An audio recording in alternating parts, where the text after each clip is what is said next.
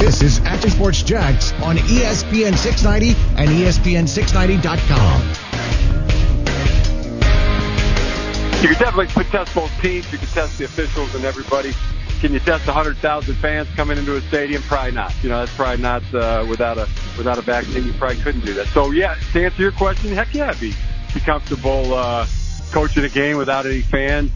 If the choice were play or in front of no fans or not play, then I would choose play in front of no fans. And I think most of the darn near every guy I've talked to on our team, that's the way they feel about it.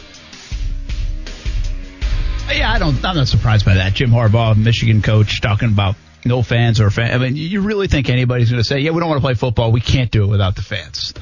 I think fans get it now. Nobody's sitting here saying we think sports are better without fans. Would there be a concern with players that if they did say that, they would get in trouble, or if they're a starter, maybe lose that starting position? I mean, I don't know. No. Okay. Because it's still about winning. But could you imagine Trevor Lawrence saying something and all of a sudden, hey, well, sorry, man, you're riding pine. Yeah, I don't. They all do. I had this interview with Jamari Peacock. I referenced it yesterday, too, in some other way.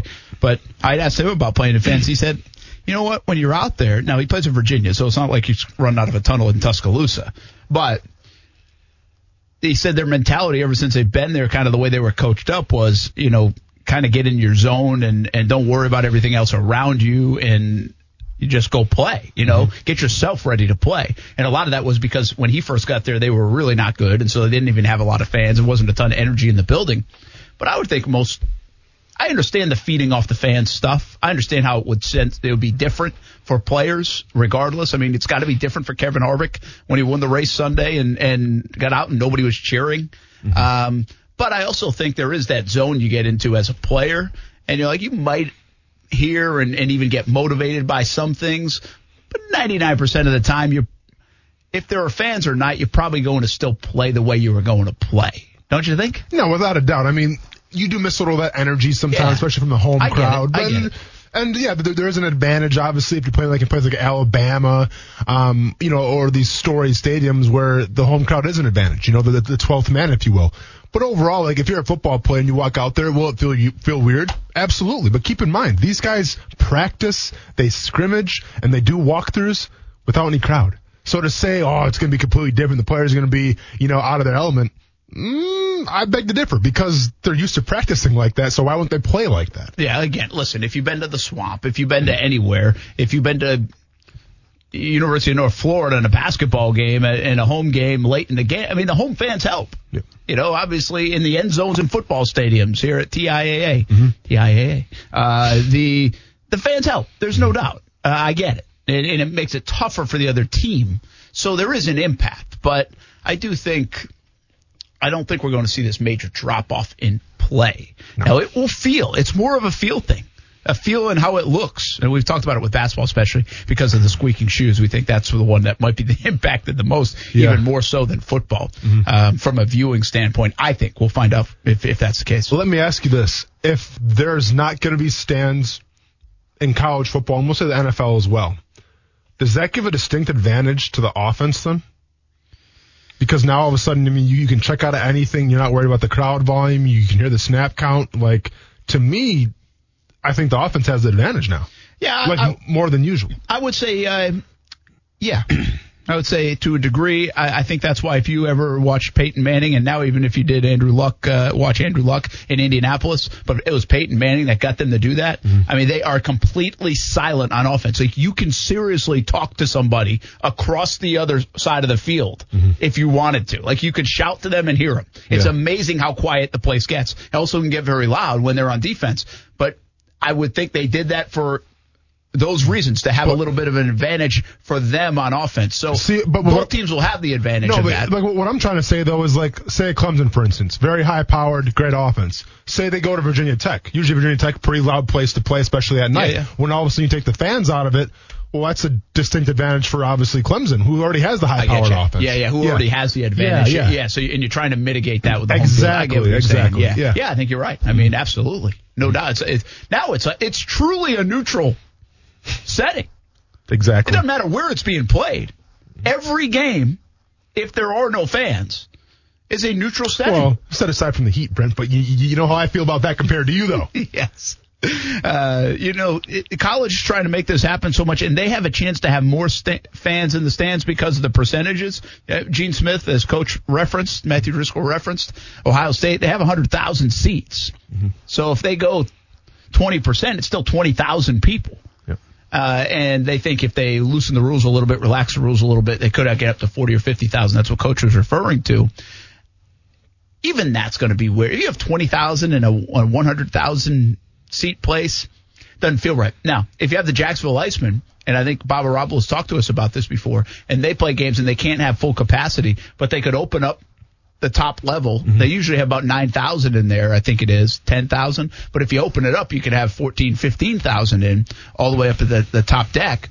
Well, now you spread them out throughout. You might still have your 7,000 or 8,000, depending on where the rules are at the time when hockey plays. So it's every place will feel different and look different based on that. But I just don't see 15,000 fans here at the bank making a big difference in terms of the home field or not.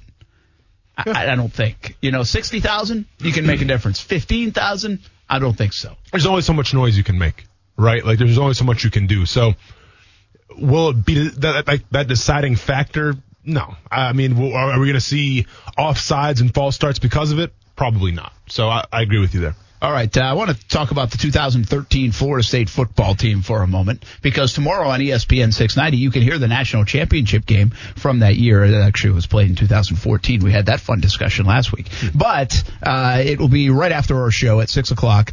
Of course, Florida State wins the national championship, go undefeated at 14-0. Jimbo Fisher, Jameis Winston. How about some of the guys on this football team? Hit me with How let's good go. were they? What do we got? Jameis Winston obviously leading the way. Devonta Freeman, James Wilder Jr., underrated too, I think at times, as being part of that backfield. He ran for 563 yards that year. Rashad Green, pretty good player. Yeah. Kelvin Benjamin, Nick O'Leary, Cam Irving. Let's go down the list a little bit more. I won't name every name. Is Christian Jones, is that the dude from Chicago I played with? Cheese, we used to call him? It might be. I gotta look him up real quick. I thought he was a Miami guy, but maybe not. Hang on, let me see what we got here. Christian Jones. We go a little deeper. Telvin Smith. Yeah, Christian Jones, Florida State. He was, good player. Still playing in the league right now. Telvin, of course. Ronald Darby. LaMarcus Joyner. Wow. Jalen Ramsey. Heard of him. Let's keep going. Get some more names in here. How about Mario Edwards, Eddie Goldman, Timmy Jernigan from Lake City, Columbia, DeMarcus Walker with the Denver Broncos, who's just a freshman on that team. But how about that team? Loaded up. Now, again, if you look at some of the great teams in college football, you can go back forever probably, but even more recent, from Florida's teams of 06 and 08 to Clemson's national championship, Alabama's teams of 09, really every Alabama team, it seems like, LSU this past year. I mean, look, LSU got their entire offense on an NFL roster, including their long snapper, too. So, but that is a heck of a football team right there at Florida State. Yeah. And the NFL talent alone, what they have done in the NFL or did in the NFL, in like a Telvin Smith's case, Pro Bowl guy. Did you, when you were watching them in 13, when you were watching Jameis Winston lead their national title, did you think like they were that good, maybe historically good? Yeah. Well, I'm going to say this, right? Because during that season, if I'm not mistaken, the whole Jameis Winston crab legs thing came through the season. Jameis Winston everything. Yeah. And I remember thinking there's no way, I don't care how good Jameis Winston is, number one. I don't care how good that leadership is on the team. There's no way they're going to survive this. Because it was allegation after allegation after allegation. I'm just there's way too much drama. There's way too much just media attention for all the wrong reasons on the Florida State Seminoles. There's no way they can, go and win a championship. And so they did. And I think I even came from the school of thought where it was I wanted to see him lose. All right. I didn't want to see, and this is nothing against Jameis Winston. It's nothing against, any of those players, but I just I feel like Jameis got one too many, get out of jail free cards, if you will. I felt like Jimbo Fisher kind of rubbed me the wrong way a little bit. Like, I didn't like the 2013 Florida State Seminole football team. That's interesting. And I was cheering for Auburn, man. So, like, when I saw Jameis hoist the trophy and everything, and, you know, the post-game, you know, talk and all that stuff on the field, like, I don't want to say I was super affected by it. Let's just say I was going for Auburn, though. Think how bad Florida State's offense has been the last couple of years under Willie Taggart, and couldn't even line up, and all the penalties and all of that stuff. In 2013, they won 41-13, 62-7, 54-6, 48-34. That was at Boston College. 63-0. They beat Clemson, if you remember, on that Saturday night when Clemson was third in the country, 51-14. That's right. 49-17, 41-14, 59-3. 59-3 again, 80-14. That was Idaho. 37-7 over the Gators. Remember when? 45-7 over Duke, who was 20th in the nation, and then they beat Auburn national title game 34-31 in a thriller. They could score points. The national title game was the least amount of points they scored all year, and they won the whole thing by beating Auburn. I mean, it was tremendous. Jimbo Fisher, Jameis Winston, obviously an unbelievable year. And really, I think the forgotten part about that, because they were so good on offense, was all the good defensive players they had. From Jalen Ramsey to Telvin Smith to Goldman to LaMarcus Joyner. I mean, they were loaded. Absolutely loaded. And then I bring up what I bring up all the time, it seems like, when we talk about these great teams. Then what? Look what's happened. Florida State, obviously, the next year they go to the Final Four and they get trounced by Oregon. Jameis didn't play well. They just got beat. But they had a nice little follow-up in 14. And I am right about that, right? Yeah, that was the Final Four. They went out to Pasadena, I believe, and lost. Yeah, they did to Oregon. They got thumped 59-20. But then after that, all the Jimbo smoke, and then the Jimbo leaving, it leaves it a mess. And now Willie Taggart, and here they are, Mike Norvell, and trying to get this thing back on schedule.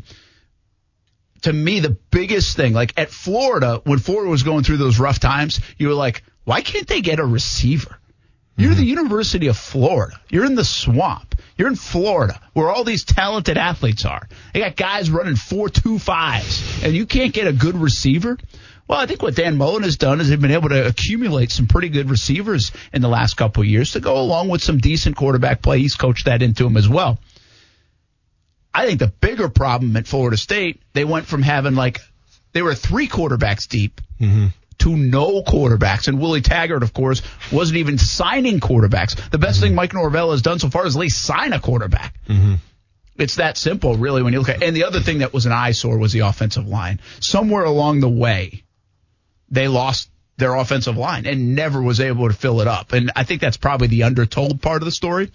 What's crazy about, if you want to compare them to Florida, when Florida was going through that really rough stretch in the early 2010s with Muschamp and McElwain, they actually had a ton of talent on offensive line. They just didn't look like they did. A ton of those guys are playing in the NFL. So it's in college football, where you could keep it rolling for a long time, just ask LSU and Alabama and even Clemson now, and Georgia's got it going. It still sticks out that you need something, and you need offense. And whether that's the quarterbacks, which you always need, or the wide receivers and the weapons to be dynamic, or, in Florida State's case, even the offensive line to be able to do something. I still think Cam Akers' career was about as wasted of a career as I've seen in college, because I think he's going to be a special back even in the NFL. And behind that offensive line, they couldn't really do anything. When we sit here and talk about, if you will, the glory days of the Florida State Seminole football program and winning the national championships and to where they are now, and we'll see what Norvell can do to try to turn that team around a little bit. But when we reflect on it, and listen, I said, Jimbo Fisher, man, for whatever reason, and I've never interviewed the guy, never even talked to the guy. All I have to go off of Jimbo Fisher is what I've seen on TV and heard on the radio. But, for whatever reason, that guy kind of rubbed me the wrong way. He reminded me of, that uncle at, the family barbecue. Everyone's like, you better be careful. I don't want to get you in any kind of trouble. You know what I'm saying? He just kind of had that preconceived notion to him. But when we sit back here and talk about the Florida State Seminoles now, it's like, well, when he was there, what happened? National championships, a successful program. So do you think where we are now, And once again, we'll see what Norvell can bring to the table. But what Jimbo Fisher was able to do with the national championship till now, is it a testament to how great Jimbo Fisher really was as a coach, take the personality out of it? Or is it a testament more to just how bad Willie Taggart did with that program? Well, I don't think you can defend what Willie Taggart did with the program. He never got it going. The inability to line up for an offensive play when you're an offensive guy and nothing is going on offense and you don't sign a quarterback, it's just those are too many things that become indefensible. I mean, you like to buy in. You kind of liked what did he get enough time, all that stuff? Was he changing the culture? Now, I do think this, and I think a lot of Florida State folks think this. Jimbo Fisher had one foot out, man. That last year, it looks like he left it a mess. Now, internally, how much did he leave it a mess? I'm sure that's debatable in Tallahassee and will always be. But it certainly looked like he was on his way out and didn't really leave it in a good shape, whether it was from a cultural standpoint inside those walls or even talent-wise. And Willie Taggart had to change it. He did a miserable job of trying to change it. It's really tough to defend what Taggart did. It seems like a great man. He's had some success in the coaching ranks. It just didn't work out at Florida State. I think Norvell can change that around, but you have to do it. My old point with college football, and especially down here, Florida and Florida State, you better do it on offense. And that's what Florida did. They went and got Dan Mullen. Now, Will Muschamp wasn't an offensive guy. Jim McElwain said he could have his dog play quarterback and do well and didn't do anything well. And Mullen's able to come in and fix the offense a little bit. He got the offense going. You're always going to have pretty good defense down at Florida, it feels like. Well, he got the offense going. That's why they've been able to win games. They've been able to put up points. Norvell, what did he do at Memphis? Offense. Yep. And now he's going to he has to do it here in Tallahassee for them to turn this thing around. And we'll see if he's able to do it. But I do think it's that offensive line. As much as it's the quarterback, that offensive line is something they have to beef up. Yeah, you have to keep the quarterback healthy. And they need some playmakers. I mean, they went from an embarrassment of riches at the quarterback spot with guys like Winston to nothing, to just empty cover.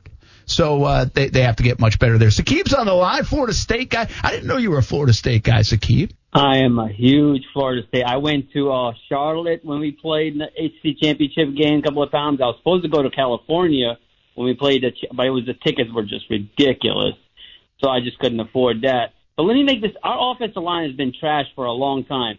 We have had 3 first-round quarterbacks taken. Christian Ponder, first-round pick to Minnesota. Obviously, Jameis, first overall pick to Tampa.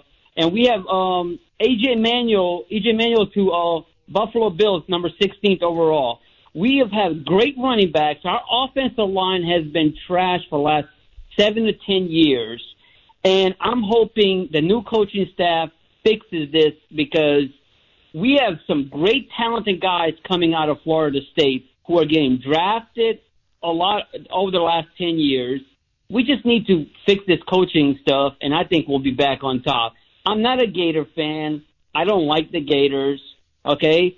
But they haven't had a quarterback drafted in the first round in 10 years or so? We have had some. We just need an offensive line to fix this, and we'll be back on top. All right, Saqib, appreciate it. And you mentioned some of the talent there as well. I mean, Dalvin Cook and now Cam Akers just to roll off a couple in some of those years. So he's right. You need an offensive line, but let's not bring Alex Hornibrook in for a backup role, though, either. He didn't like that from the get-go. What did I say about that one when he came in from Wisconsin? Good luck with that. Good luck with that. How about maybe Hornibrook should have brought a couple of offensive linemen from Wisconsin? There you go. Now we're talking exactly. Package deal. Yeah, then it would have been worth something. Yeah. I got this question for you. This one always is interesting to me. I get the sense that Florida Gator fans, hate's a strong word, but they sure as heck don't like Urban Meyer. Like they had Steve Spurrier where they absolutely love Steve Spurrier, right? Yeah. Mullen is, I think, on his way to being a little bit more like Spurrier. Now, I have to win big. We'll see. But Meyer won him 2 national championships. And because of the way it ended, because of the sick stuff and the family stuff, and then showing up at Ohio State a year later and all that, which I get some of the angst on that. Just, it's almost like, it is, but it feels like he didn't even exist. Yeah. In Gainesville. He won 2 national titles. Jimbo Fisher, who took over for Bobby Bowden, and as I always say, taking over for a legend is like the hardest thing to do. Took him a couple years, but wins him a national championship. gets him all these elite players. I mean, the quarterback position was humming there for a bit, and we just rattled off all the players that he recruited, and that was year after year, by the way. He was sending people into the NFL draft and still playing in the NFL. And now I kind of feel like Fisher is looked at like Urban is in Gainesville.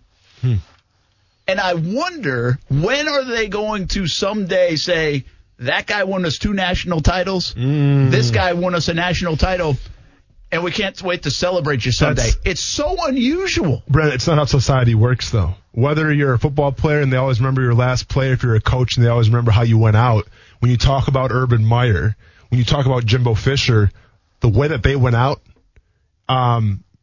didn't leave much to be desired, let's just say, if you're a fan base of either one of those teams, right? So the last memory that those fans have is how they left. Now, yeah, the national championships are great, and those banners that go up, they're great. Those bragging rights, they mean everything. But from a fan's perspective, and I'm saying a majority here, I'm not talking about everybody, but from a majority, the last, image that they have is it ending badly, them leaving, them really abandoning, either their teams. And that can rub fans the wrong way. And I know time heals all wounds, but it might take a lot of time for fans to come around with that one. I think they will. See, I think fans, here's what, again, it's great when I ask this, Libra Life says, if they do, it should be a very bland celebration with a substantial amount of social distancing. It'd be great to honor somebody like in the fall when you have 25% capacity. It'd be awesome. John Patrick says the same weekend Urban gets his statue from UF, and that's my point. I don't know if this is a great example, but it reminds me a sense of like Tom Coughlin. Coughlin got fired from here. Now, Wayne Weaver said it was the worst mistake he made, but they got into a mess in Jacksonville when he first left and, ends up going to win 2 Super Bowls in New York. Now he's fired again by Shad Khan, and this one, at least maybe you'd call the embarrassment of the player association and what they said and the 25% grievances and all that. So it didn't end well. 2 occasions. There's not a doubt in my mind that within 5 years, Tom Coughlin will go into this stadium. He'll go in the pride of the Jaguars, and it will be a standing ovation and a welcome back, and we love you, Tom. Not a doubt in my mind. It will happen. I didn't say it's happening tomorrow. You said 5 years. 5 years. Absolutely. Okay. You don't think so? No. Oh, yeah, I think so. But my point to that is I don't think Jimbo Fisher in 5 years. I don't think Urban Meyer in 5 years. I think it might take like 20 years for those guys to come back and be recognized. Let me predicate it by saying this. 5 years, maybe, depending how the Jacksonville Jaguars are doing. If they're still struggling, if they're still having losing seasons, what are people going to think about? We lost Jalen Ramsey, the whole Telvin Smith ordeal, Yannick Ngakoue. Like, they're always, if you start having losing seasons, they're always going to tie it to, man, well, if we would have kept our star players, maybe we're going to be more successful. Tom Coughlin's a big part of that. So if you mean to tell me 5 years from now, he's standing in the stadium and Jaguars fans are like, hey, Tom, welcome back. No, man, people are still being ticked off because we're still losing. I disagree with you. I don't think that's the case. Sounds like a bet. Oh, absolutely. I'll make that bet all day. I'm going to spread so much propaganda if that happens in 5 years where I'm going to be like, make sure you boo Tom Coughlin. I have a bet on the line. Very nice. J Fund just raised $500,000 to fight local cancer. Boo Tom Coughlin. No, I'm kidding. Yeah. But my point being, I sense that Tom Coughlin has been fired from here twice. Coming back will be celebrated. Now, he is the greatest coach in team history. Yeah. But just again, remember Urban how he Meyer went out, won Brent. 2 championships. Just remember how he went out, though, man. People never forget. It's interesting. We'll be back. How you leave the show is a big indicator of who you are as a person. Just saying. Tom Brady documentary. 9 parts. 9. Too many? Well, Lance has 3. I got thoughts on Tom Brady next on ESPN 690. This supporting cast won 7 games last year with a quarterback who threw 30 interceptions, totaling 112 points, gave the other team 112 points, still was 1 game away from a 500 record because they had a hell of a supporting cast, an underrated defense, and a really good offense. And since then, they've added to that offense before you even get to the quarterback in Gronkowski. When you look at how many good tight ends they have, how many receivers they have, like the Bucs are loaded. And when you look at what Tom Brady actually means, is he giving people the feeling that in the moment of truth he can be clutch? Sure, he's giving you that feeling, but mostly what we're dealing with here is he's not going to hand the ball to the other team. Max Kellerman, and the discussion there was Brady the biggest upgrade, or the weapons around Brady the biggest upgrade for the Bucs. Mm-hmm. Let's stop the conversation. Tom Brady is the quarterback of the Bucs, and yes, it's nice that he has more weapons than he had in New England. Mm-hmm. But let me repeat: Tom Brady is the quarterback of the Bucs. He's not Jameis Winston. He's not any quarterback that's ever Brad Johnson. He's not any of those guys. He is the quarterback of the Bucs. That is the separator. That is the reason why people are excited about the Bucs. If you kept Jameis Winston there, they would not be getting this much love. You wouldn't feel as good about it. Brady is the difference maker, man. Whether they had Gronk there or not, it's a great ad, but no doubt that answer to that is Brady. See, now I'm disagreeing here. Well, but you're a Belichick guy, too. You think he's going to win 14 games without him? I'm a system guy through and through. Brent, what can I say? Listen, is Tom Brady going to be vital to the success of the Tampa Bay Buccaneers going forward? Well, no, duh. But I think, listen, I can sit here and tell you right now. By the way, no duh is on the list of, like, hunky-dories. Hunky-dories. That I didn't expect to come out of Austin Lane's mouth. Dude, every once in a while, man, I throw a surprise in there. But if you look at the quarterbacks around the league, you know, if you take like a Teddy Bridgewater, if you take, I don't know, I mean, give me another, you know, just give me kind of like another middle of the road quarterback, a Kirk Cousins, a Matthew Stafford, a Ryan Tannehill, and you put it on the Buccaneers, guess what? I think they're going to be pretty damn good still. You know why? Because they have O.J. Howard, they have Cameron Brate, they have Mike Evans, they have Chris Godwin, they have all these pieces in place to be successful. If you try to tell me that Tom Brady is the reason why Tampa Bay is going to be good next year or this up-and-coming season, well, I'm going to say, how did Tom Brady do last year with the offense that he had? Not that good. Went to the playoffs and the Bucs didn't. Yeah, well, how did that defense do for New England, though, Brent? Pretty good. I mean, let's be honest. The calling card last year of the New England Patriots wasn't Tom Brady, okay? Wasn't Julian Edelman. It was that defense. And you'd be crazy to say anything otherwise. So with that being said, yeah, I mean, is Tom Brady going to help him? Absolutely. Does he bring the work ethic and the experience and being the GOAT? Yeah, all those things count for something. But my point is that if you take any middle-of-the-road quarterback who doesn't turn the ball over, they're going to have success in Tampa Bay. Now, once again, I think New Orleans is going to win that division, and I've been very adamant about that. But I still think whether it's a Teddy Bridgewater, a Kirk Cousins, a Matthew Stafford, a Jimmy Garoppolo, I think they all go to Tampa Bay and have success. Great segue for Tom Brady. Documentary coming out 2021, 9 episodes. You like that? You looking forward to it? Can you not wait? I mean, I'm going to watch it, right? We're talking about the GOAT right now, but it's like we talked about earlier on the show today. Is it a little bit too early, right? Because have we even seen the best Tom Brady yet? You know, like, to me, the best Tom Brady is going to be if he can somehow will the Tampa Bay Buccaneers to a Super Bowl. If he can somehow will and say, you know what, I didn't need Bill Belichick. I didn't need that culture. I can do it on my own. Like, to me, that's the story. And if you bring the documentary out in 2021, well, do we really get to see behind the scenes of that story? Not so much. So I would rather have the GOAT Tom Brady as a whole, the whole story. Not just 3/4 of it, not just a couple chapters. Give me the whole thing to digest, not just a little bit. So I'm a little taken back by the fact that we probably won't see everything. We won't see the emotion in it. But obviously, it's a documentary. It's Tom Brady, so I'm going to watch it. By the way, this thing will be produced by ESPN 199 Productions, which is Brady's production company, and someone else. So it's going to have the footprint and impact of Jordan's. This is the new thing. It's like the Players Tribune meets ESPN. Yeah. But listen, from a viewing perspective, it's still pretty good TV. No, it's great. But it's okay. So what do we talk about right before The Last Dance aired? Michael Jordan came out and said, I'm going to feel really bad for the way I was portrayed. I'm going to come across like a jerk in some of these things. Did we ever mention one time Michael Jordan coming across as a bad person? I didn't. I don't know if you thought anything, but I didn't. Like, he had his... And listen, maybe that was more marketing. Maybe that was trying to get the viewers on it. But yeah, it is going to be. Horace Grant thinks so. Right, exactly. So I think, Tom Brady's obviously going to have his finger up on it. How genuine is it going to be? We'll see, but I'm still going to watch it, like I said. This is not going to be like that one, though. This is going to be more chronicling of the Super Bowls and the ones they won and lost, and it's really through Brady's eyes very much so. Totally different. He ain't calling anybody out. I don't think people are calling him out. I don't think he's going to give you a lot of drama. Here's my thought on Brady, and this is what I teased a little bit at the early part of the show, and I felt like Brady all along was one of the great protectors of the Bill Belichick way and kind of the secrecy of the New England Patriots.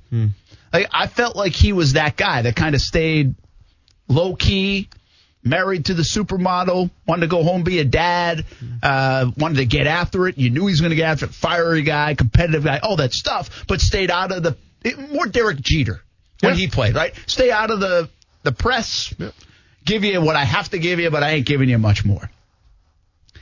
Man, I've really changed my tune on that in the last year. Twitter will make you do that, Brent. Well, he got on Twitter. Oh, that's what I'm saying. But now, listen, in fairness, he also would push out those Facebook videos, the hype videos before games for the last few years. Mm-hmm. He did do a radio show up in Boston, so he'd reveal a little bit here and there.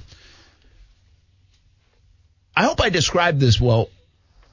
But the laying low, protector of the secrecy of the New England Patriots, the Belichick way, the whole thing, where Belichick doesn't reveal anything, doesn't say anything other than next question, where I thought he was kind of a part of that, I actually feel now like it's just the opposite. I feel like part of the reasons he wanted to get out is that he was almost like suppressed in that atmosphere. Like he wants to be more of a personality. Look what he's done the last 6 or 8 months. He embraced the whole courtship, the whole free agency thing, him being a topic all the time. He would actually tweet about it. Mm-hmm. He would talk about it. He'd kid about it.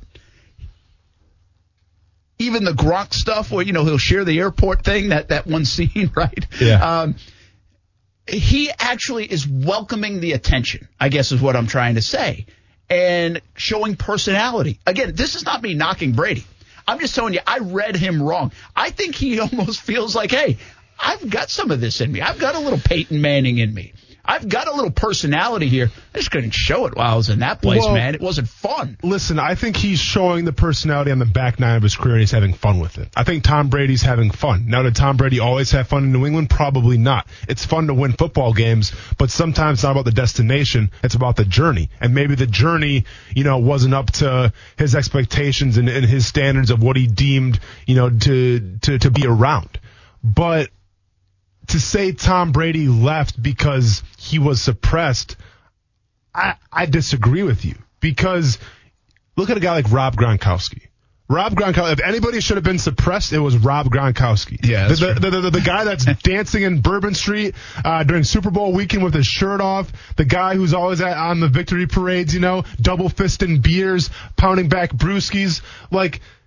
He was himself, okay? Now, once again, we haven't heard the Rob Gronkowski story. Was he actually truly happy in New England or not? And one day, hopefully that story comes out. But from what I gauge, Rob Gronkowski was so beloved in New England because he could be himself. And then when you have a guy like Tom Brady, who has won all these Super Bowls, who has had so much success. Yes, I get Bill Belichick's a huge part of that. But, dude, when you win that many Super Bowls, when you go to that many Super Bowls, you can do whatever you want, man. Okay, so to sit here and say Tom Brady was suppressed, Tom Brady couldn't be himself, I can't buy into that because he had every right to do whatever he wanted and no one was going to tell him differently. I get Bill Belichick is kind of the iron fist. He is the dictator of that organization, but Tom Brady is a close second, man. And to sit here and say, well, he was suppressed, I can't believe it. Well, here's what it falls in line with to me. The big separation from outside looking in for me on the Patriots and Brady, twofold. One, the questioning of his trainer that he believes in and the Patriots decided not to believe in and wanted to get him out of there and away from him. Yeah.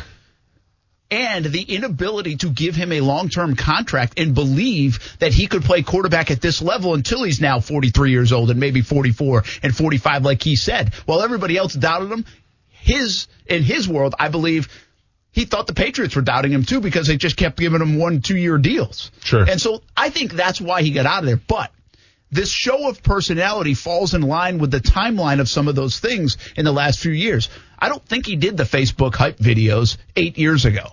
I think he started them it seems like maybe 3 years ago or something like that, around those times when the feelings started to get a little bit separated, when they started to go. So I don't know. I'm just, even this, if you had told me or if I had told you 5 years ago that Tom Brady, even though he leaves the Patriots, is going to do a 9-part series on him, the player, while still in uniform for the Tampa Bay Bucks, I would have said you're crazy. I don't know what you would have told me. I would have said the exact same thing. But now he's not afraid to unveil this, to share this. That is not what he would have done in Foxborough 5 years ago. But here's what you have to ask, though, Brent. When you're talking about Tom Brady, now, does he have respect for Bill Belichick? Obviously. Does he have respect for, Robert Kraft? Obviously. But it makes you wonder, like you said, he never got those long-term deals. Okay, and what do we always talk about with a football player? One of the biggest things is they want to feel wanted. They want to feel appreciated and feel wanted. We always talk about the feelings, especially the feelings of a quarterback.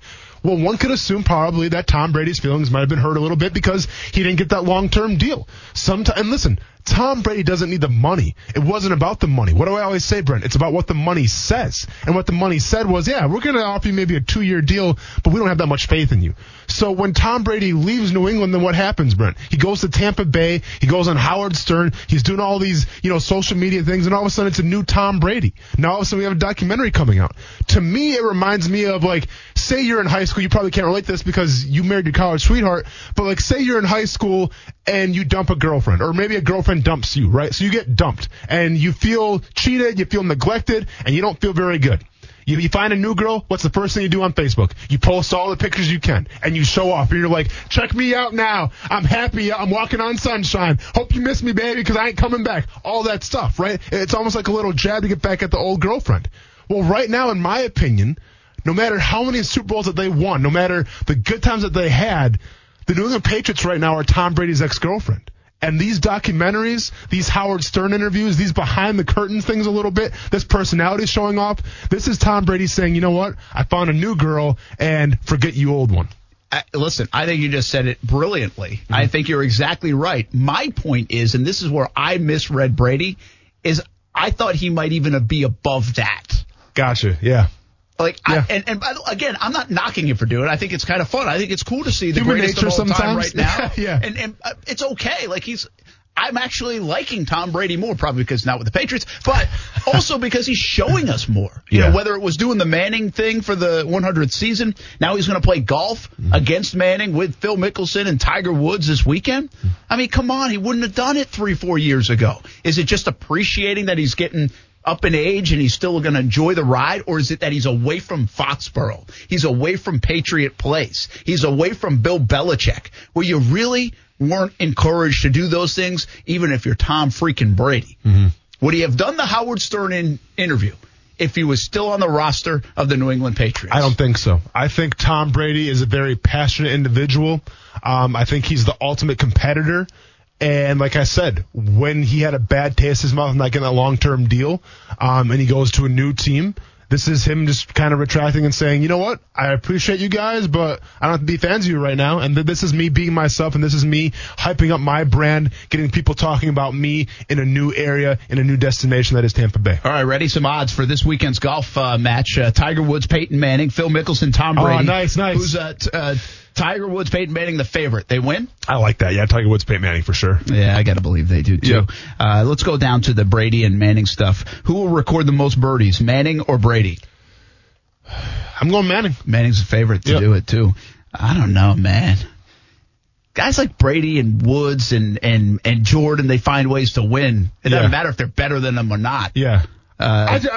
I just feel like Peyton Manning is going to go in his audible mode and, like, make some calls with clubs or something like that where it's like, 3-wood? No, let's go with the 4-iron and boom, hole-in-one. Like, he's that much of a cerebral assassin. Well, will any player record a hole-in-one? It's plus 3,000 if you want to put some money on yes. Mine is 8,000 if you want to lose your house. What's that win looking like right now? Yeah. How many curse words will be bleeped? Over under 3.5. I mean, Tiger himself might have 3.5. Yeah, but, it's a charity event. This is a good one. I like this one because let's think about it. Tiger Woods, very passionate, can swear and everything, but it's for charity. A lot of eyes on him. Phil Mickelson, kind of the same thing, a lot of eyes on him. It comes down to me, Peyton Manning or Tom Brady. Does Tom Brady swear a lot? You see him get hyped on the sidelines. I think he does. So you going over? I'm going over. You're going over? Yeah. I'm going under. I know they are concerned about their image. Those guys are image guys. Yeah.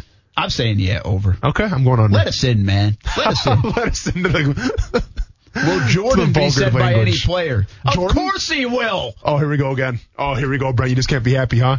Those long-distance hole-in-ones, no one shouting Larry Bird. How mad are you? How about this? Will Omaha be said by any player? Yes or no? Yeah, they got to be. Tiger throws an Omaha in there. Or Phil. No, Phil, because he's playing against Manning. Yeah, so, like, right before a putt, Omaha. Got to do it. It's a great call. Love the prop bet there. Yeah. I say yes. Yeah. Yes is plus 200. Well, yes, but what else? Like, Peyton Manning's don't feel like those. Is it Nationwide commercials? Like, Nationwide is on your side. I can see, like, maybe Phil Mickelson throwing that one out there. Tom Brady throwing that one out as well. Good singing. Yeah. Thank you, man. That's what I do. That should be fun this weekend. One last thing, JMG, on our topic about Jimbo Fisher and Urban Meyer. Yep. And I mentioned Tom Coughlin. I think he brings up a really good point here. Tom was fired both times by the Jaguars. Jimbo and Urban both left their respective programs on their own to go chase something else. That's a good reason for the hate and the, I don't know about hate, but the dislike and not that warm feeling between the two. Interesting. Yeah. I think that's a good, that satisfies me to end the Thursday. Yeah. Hey, big baseball show tomorrow. You'll be off. Have a great Memorial Day weekend. We'll see you back on Tuesday. Have fun, and man. We're going to talk local baseball. Celebrate it tomorrow on the show. Do something that's never been done. 19 guests are lined up for tomorrow in a 3-hour show with commercial breaks. It's not possible. Play right now. It's not possible. Yeah, I'm not sure it is either. Might be my most challenging day of the job and my profession in 20 years. We're going to try it tomorrow on Action Sports Jacks on ESPN 690. Make sure you watch CBS 47 and Fox 30 tonight.